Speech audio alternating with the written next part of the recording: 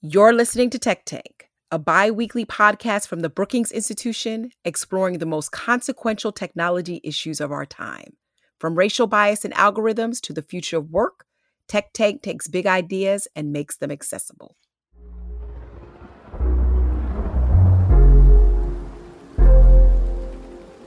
Thank you for joining us on our new episode of the Tech Tank podcast. And today we are talking COVID vaccine passports. There's a nationwide rollout of the COVID vaccine, and Americans are coming closer to regaining some normalcy over the early summer months. But there's a Delta variant that has hit, and it's a strain that is 200% more transmissible than the original coronavirus.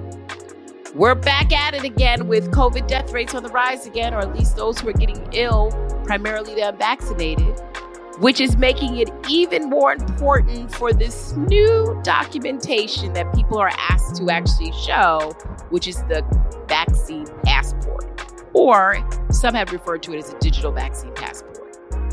It's now more important for employers, for schools, for public venues, and in places like France. President Macron has announced that proof of health vaccination will be required to enter public spaces. And that's not come along too easy. We've seen a lot of protests there. Today's conversation is really going to dive into vaccine passports. Are they opportunities to get this virus under control, or are they perilous because they have implications for privacy, civil rights, and potentially choice? I'm excited that we have a group of experts that are joining me today. And this topic, I think, is going to be one that is going to stick around for quite some time. Our guests include Mark Hall, the Fred D. and Elizabeth L. Turnage Professor of Law at Wake Forest University and Director of the Health Law and Policy Program. He is also a non-resident fellow in Economic Studies at the Brookings Institution. Jay Stanley, Senior Policy Analyst at the ACLU Speech, Privacy, and Technology Project. And Emily Scahill, who's the co-author of Vaccine Passports _ the Necessity of U.S. Privacy Legislation, a summer research intern, my co-author on that blog in the Center for Technology Innovation at the Brookings Institution. Thank you all for joining me. Good to be here. Great. Thanks for having us. Thank you. I want to start, Emily, with you. It's becoming clear that with vaccination rates on the rise in several countries and across the U.S., many places are relaxing public health restrictions and moving towards a full reopening. We're seeing this with movie theaters, baseball stadiums, concert venues, which are opening to full capacity. And Biden, he's announced that there's not going to be a centralized vaccine database in the United States, which has created the space for private entities to independently develop vaccine passports and other relevant apps. Now, Emily, you and Samantha Lay and I have actually co-authored a piece on this at Brookings. Let's do some level setting, because I know you took a lot of time to research why we have had health vaccination records in the first place and whether we should be surprised by this growing trend of requiring some type of proof of immunization. Yeah, thank you, Nicole, for having me on the podcast today to talk about this really important topic. So to jump right in, health certificates, which a lot of people more commonly know in the United States as vaccine passports, have actually had a really long history in the United States and around the world in protecting global health security. You can look back to the 1880s when many public schools in the U.S. actually required both students and teachers to present paper certificates to prove that they had been vaccinated against the smallpox. And then if you fast forward to 1959, the World Health Organization had developed this thing called the Yellow Card, and that was a standardized vaccine passport for international travel. So health certificates are nothing new. They've played a role in protecting global health for some time now. But with COVID-19, as we're starting to relax public health restrictions and are trying to determine whether proof of vaccination is needed to enter a school, for instance, or a workplace or a restaurant, or for international travel, vaccine passports have really become a hot button issue, both in the United States and abroad. And this is for probably a couple of reasons. One is that we now have both the technology and the capability to make vaccine passports digital. And in many ways, that's a beneficial development because it makes vaccine verification more efficient and more secure. But at the same time, it raises a lot of questions around privacy and equity that I'm sure we'll get to later in this episode. But those are really valid questions that we need to ask about whether digital vaccine certificates are excluding or disadvantaging vulnerable populations. And then second, the rampant spread of misinformation through social media and the rise of populist movements that are defined by hostility toward government intervention have really led to a mischaracterization of vaccine passports, which brings me to my third point, which is that the term vaccine passport is rather misleading because it implies that the federal government holds sensitive personal vaccine information on all of us. And at least in the United States, that's not really true. Vaccination records are actually held at the local and state level. And as you mentioned, the Biden administration has made very clear from the beginning that it will not be collecting vaccination records at the federal level. And so that's one reason that I like to use the term digital health certificate rather than vaccine passport, because I just think it's a better descriptor of what we're actually talking about. So I think as we're talking about digital vaccine passports today, it's important not only to look at the issues they raise around privacy and equity, but also the language that we're using to talk about them and how that kind of affects the contours of public opinion surrounding vaccine verification. Emily, thank you so much for that description. Now you all could tell why we are co-authors in this and why that blog is doing relatively well. Mark, what Emily is talking about, this is not something new to America, and we're obviously seeing this in other countries. I'd like you to tell us a little bit more about the vaccine passport programs that other countries have. How are they different, similar to the U.S.? And is there any international coordination? Because it appears that we're all doing this trial by fire, which may or may not be a good idea. Sure, Nicole. There is a lot going on internationally, and it is proving to be controversial. England was one of the leaders in looking into this issue and produced a lot of debate. Israel was the first country to actively embrace the idea because it quickly reached the highest vaccination rate of any significant country in the world. And so they've adopted, I forget the terminology, perhaps a green pass or something like that. But just here in the last week, we're reading that Europe is now making the vaccine passport universal across the European Union as a means to facilitate and, as you mentioned at the outset, particular countries then, once this credential is established, can add on to the cross-border conditions that the European Union sets, more localized conditions, and the potential to use passports or health certificates to regulate entry into various kinds of businesses or activities is established once you create the certificate for transportation purposes. So the issue's percolated for a while with a lot of debate. I think the Delta variant and the need to reimpose travel restrictions are starting to just emerge from, I think, brought to fore the utility of this idea, but also heightened concern about some of the drawbacks. I like what you're framing there. We're having some of the same challenges I think that other countries are having as well.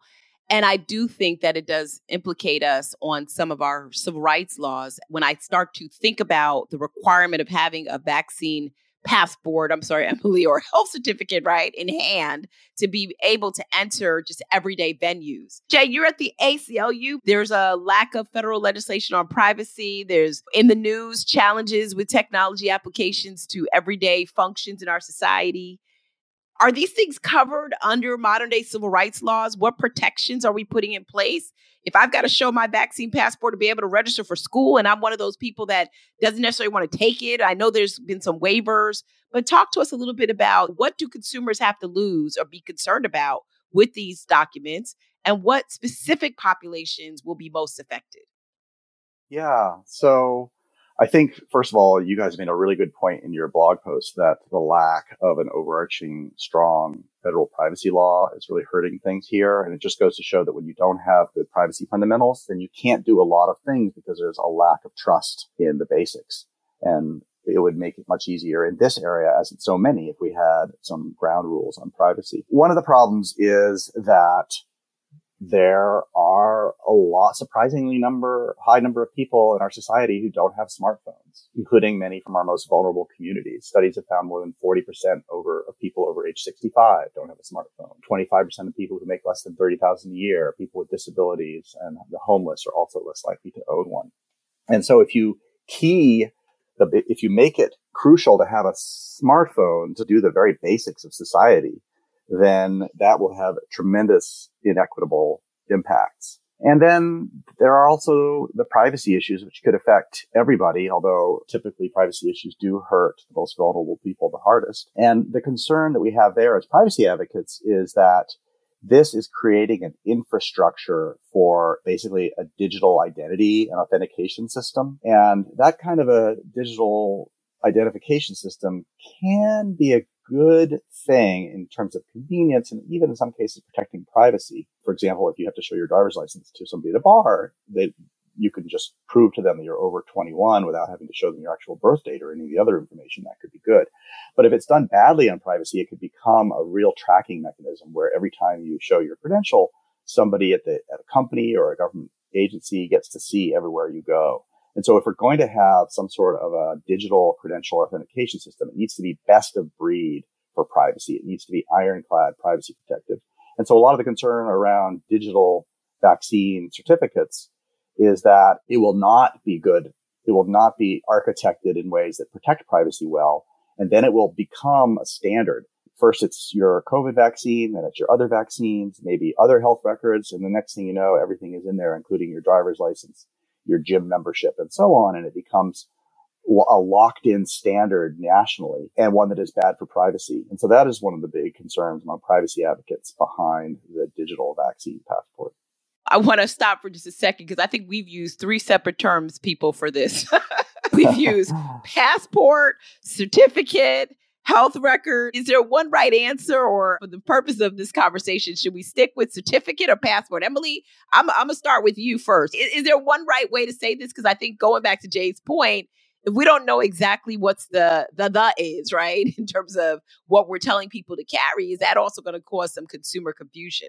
I think that's the point exactly, is that a lot of the misinformation around vaccine passports or digital health certificates really contributes to this consumer confusion. And so that's why I was trying to stick with the default like health certificate. But I also find myself rather frequently using the term vaccine passport because I think it's something that people are more likely to understand.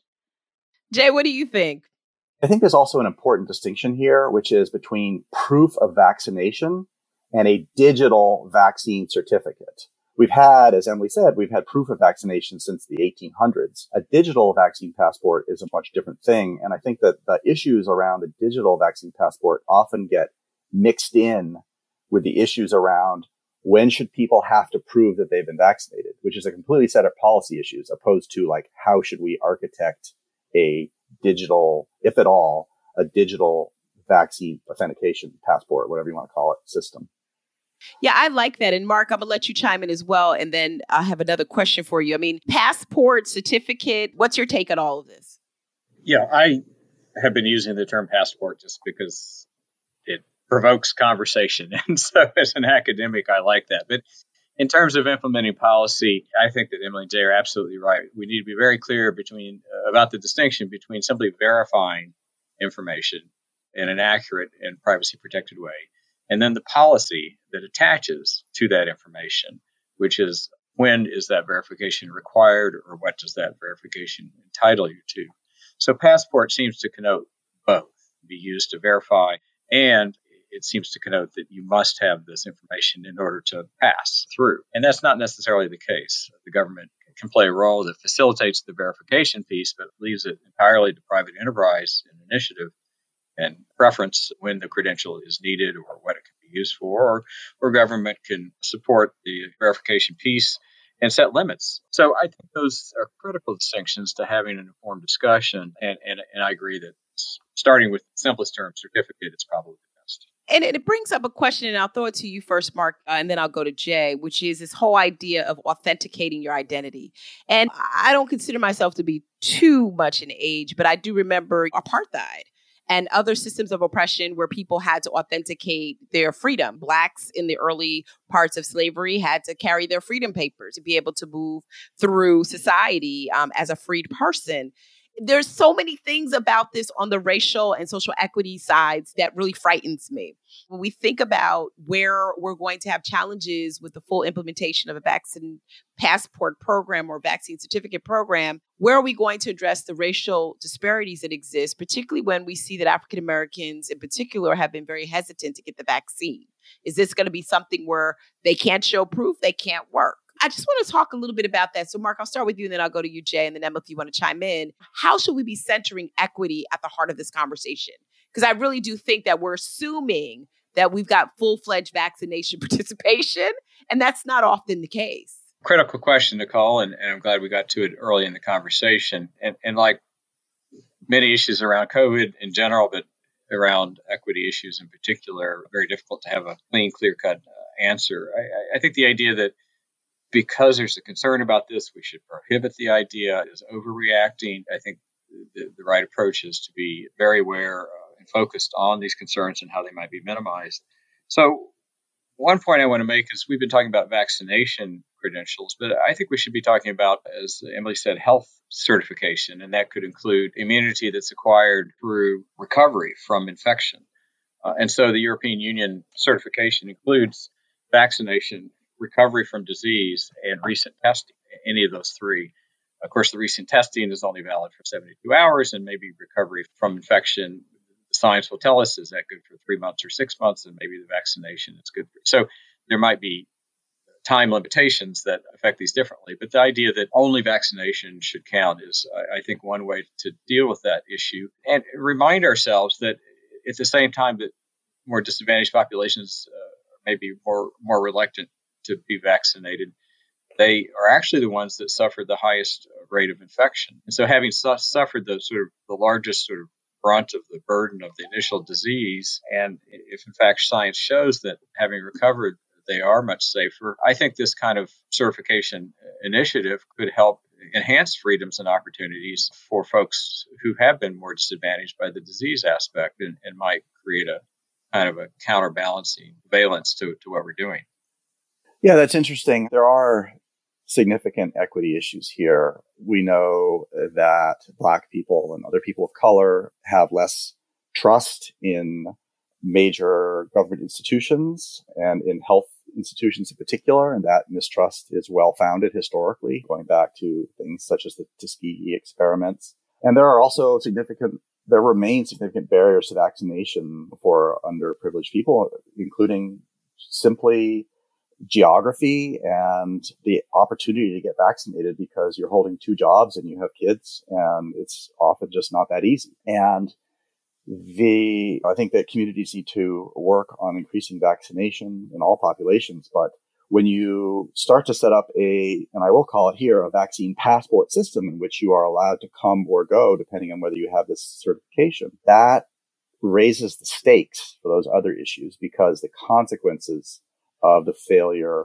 to equitably distribute the vaccine become magnified, because now not only are you lacking a vaccine, but now it's having other implications for your life if you can't get on the subway, you can't get into your grocery store, et cetera, et cetera. And so I think that those are things that need to be considered very carefully as we as a society proceed with these kinds of systems.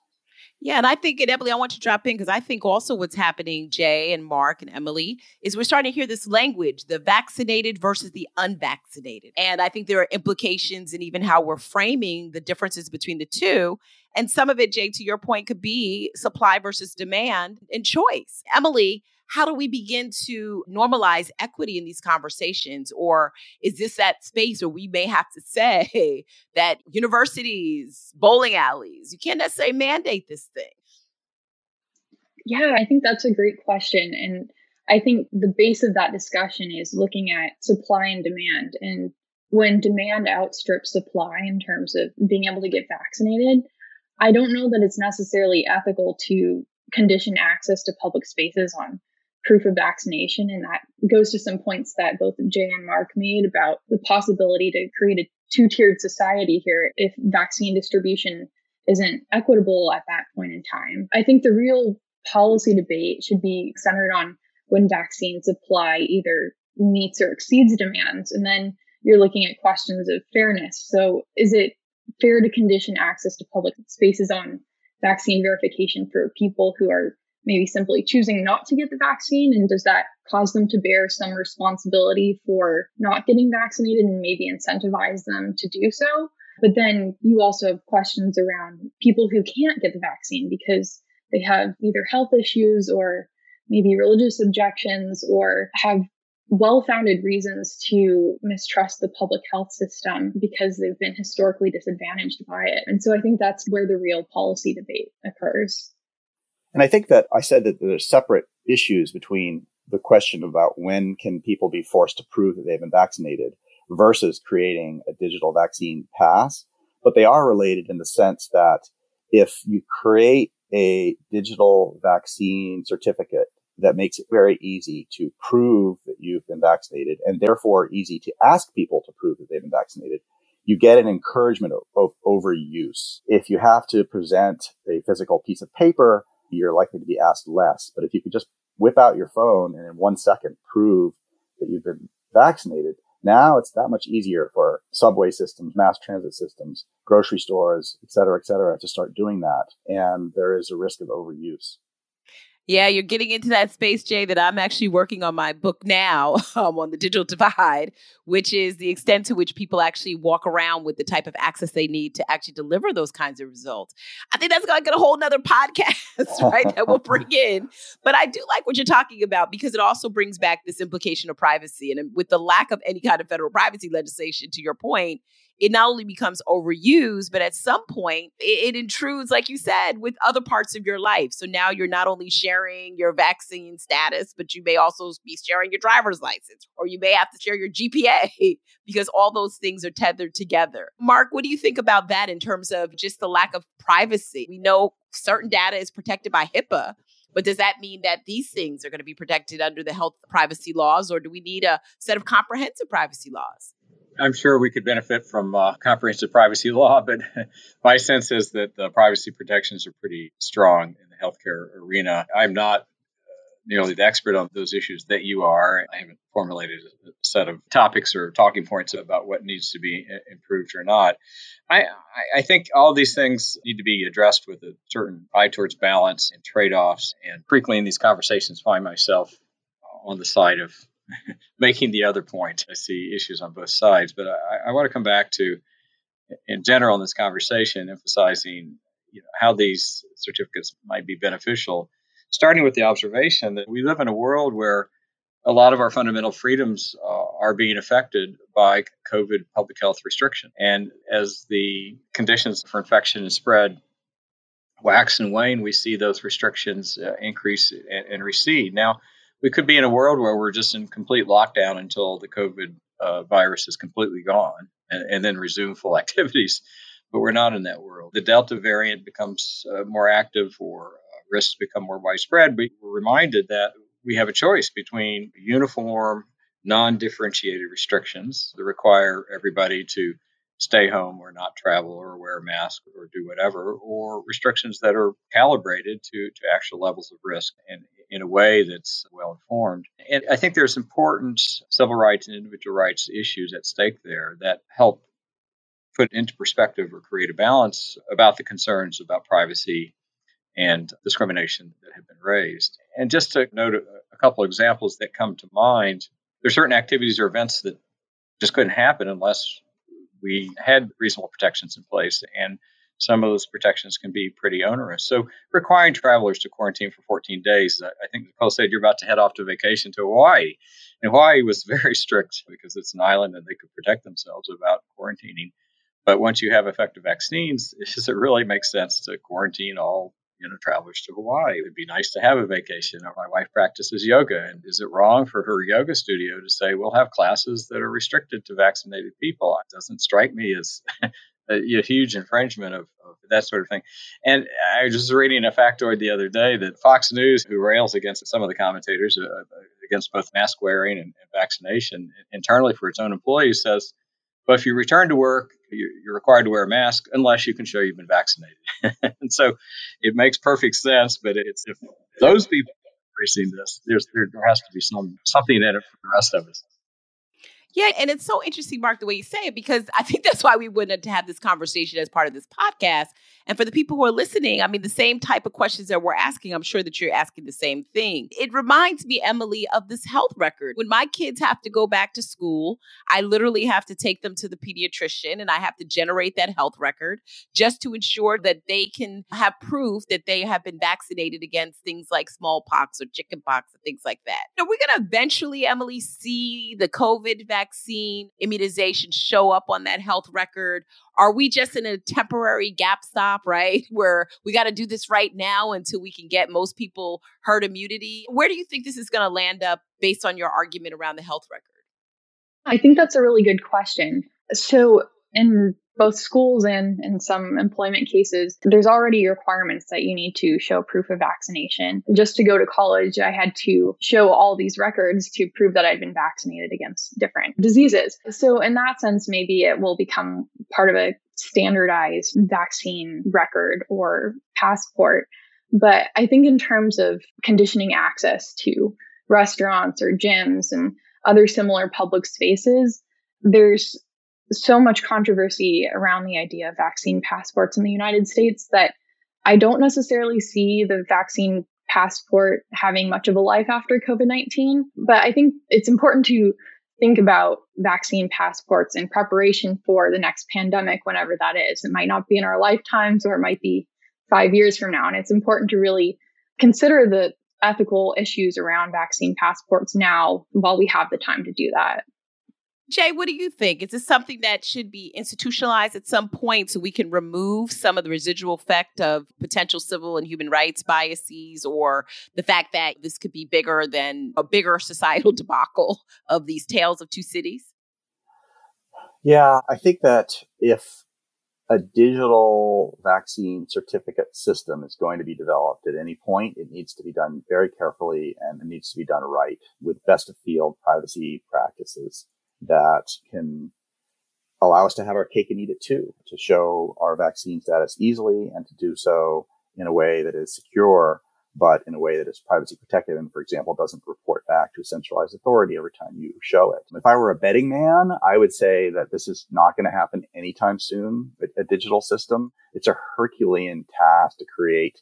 You need to create an app for those who deliver vaccines to produce the vaccine certificate. You need to create an app for those who are holders of the vaccine certificate. You need to create an app for the readers. Those apps have to be tested over a process that major app makers will do over a year normally, or I guess you could rush it, but then it's going to be buggy. And then you have to get universal uptake so that everybody is on the same page when it comes to having all these apps that all interread with each other and so forth. And the Washington Post counted 16 different initiatives to do this. And how are we going to settle on one? And given the American people's anti-authoritarian resistance to these kinds of mandates, and the number of something like 16 states have banned vaccine mandates, I just don't see this happening this time around. As Emily said, it could be something that is developed over time in preparation for another potential future hypothetical pandemic. But I think there is also a question around what is the advantages of a digital system as opposed to the paper system that we've been using for 100 years, 140 years, whatever it is. It is true that you can forge paper items in a way that can be made very difficult with digitally signed certificates, but it's not that easy to forge something. Most people aren't going to get off their duffs and go get something forged. The FBI has warned they could be a federal crime to forge your CDC passes. So that's something people have to worry about. And how many people are going to actually create forged certificates in a system that's already less than perfect? For example, the EU is allowing you to put your test results in there. Well, test results can be out of date from 5 seconds after you take the test. So that's an imperfect system already. And so in an imperfect world, what are the advantages of creating a digital system as opposed to the old-fashioned, rigorous paper system that we've always had? And so I think that's a question that people should think about too, and not just assume that digital is better. There are areas, for example, voting machines, where digital is not only not better, it's much worse. Mark, did you want to comment on this topic? Yeah, I do. I think Jay is really on the money there. Digital is fine as an option. When I, in normal times, just travel on the airplane, I can print my boarding pass on paper, or I can put it on my nifty iPhone. Something that says that you can only get on an airplane if you've got an iPhone is as Jay says, it's a non-starter. But I also want to point to this concept in terms of people who just don't like the notion of vaccine certification. They'll raise a variety of concerns, many of which are legitimate. The one of forgery, I think, is make weight or red herring or something. And yes, forgery can happen, but therefore we don't have driver's license. I mean, who hasn't had a fake ID or what have you? So we learn to get through life despite the risk of forgery. And it just seems like the kind of thing that shouldn't force us into a corner or a box. It's funny you all are talking about forgery. I don't know if you read the story about the man in India that dressed up like his wife and used her document or her COVID test result to fly wherever he was going. And he went into the bathroom to take off his wife's clothing, to put on his own clothing. And then that's when they figured out he wasn't his wife. I just looked at that story the other day. And this is true. I think there's going to be a whole lot of challenges when it comes to detecting real identity or authenticating results or even paperwork. There are so many things that we could do in terms of manipulation that and the misinformation that's even related to the vaccine itself. It's going to be interesting going forward. Emily, you made this point that most private companies have the data, right? The federal government is not even at the center of this. They just are pushing people to get vaccinated. Private companies were the places that really stepped up and took the information in when people came in. What is it that we should be doing to give good guidance to private companies so that they can also be part of the solution and not the problem? I think that's where federal privacy legislation really comes in and can be an enabler of innovation around things like vaccine passports that, like Mark said, have the potential to be really impactful tools for protecting public health, but also carry significant privacy and civil liberties risks. And especially in the hands of private companies, that's where federal privacy legislation is, I think, probably the most important in order to make sure that vaccine passports don't become an apparatus for either government spying or surveillance capitalism, and that we're accounting for kind of the disparate impacts of vaccine passports on historically disadvantaged communities. And I think that not only provides innovators in this space with kind of the confidence that they have a common set of norms and values and standards that they're adhering to, but it also creates more public trust that any sort of vaccine passport that is created is something that abides by these certain standards. So, Jay, coming off of what Emily said, are there additional measures that the government should be taking to ensure that we can reduce potentially some of these harms that may come out of this? I think that the role that the government can play is actually as a protector of privacy. Everybody was worried that there would be some sort of giant centralized database that would come out of this COVID passport idea and that it would be privacy violated and what have you. But there's no reason that as the private sector moves forward with various proposals for this, that the government couldn't use its authority, whether it's formal authorities or more likely just its job owning authority, as they used to call it, where they just get companies together in a room and push hard for systems that are very, very, very privacy protective and to protect the American people from systems, not only systems that would be privacy violative, but also systems that would raise serious equity issues, such as systems that require possession of a smartphone. So that's a role I'd love to see the government play. Oh, I love how you're putting that out there. I see a piece coming out of there for a new blog because that is so true. Mark, just because we all download our boarding passes to our phone doesn't mean that we feel we're required to do so. My mother can still print our boarding pass at home. She doesn't necessarily have to have it downloaded on her phone. Mark, I want you to respond to government's role, but this also brings up the role that consumers have to play in this. We often think that these systems are just at the top and not necessarily have any control from consumers themselves or citizens themselves. Talk to me a little bit about what you think the government should be doing to make this fair, but then also what should citizens be doing, right? For people who are listening, that we make sure that we're also harnessing our own power in this.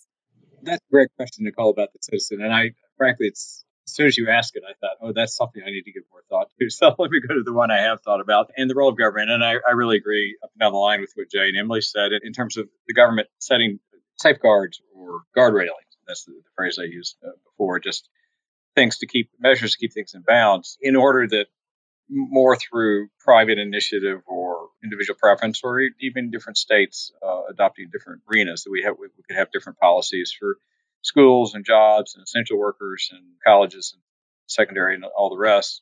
So without government setting all that, creating the arena in which those issues can be worked out.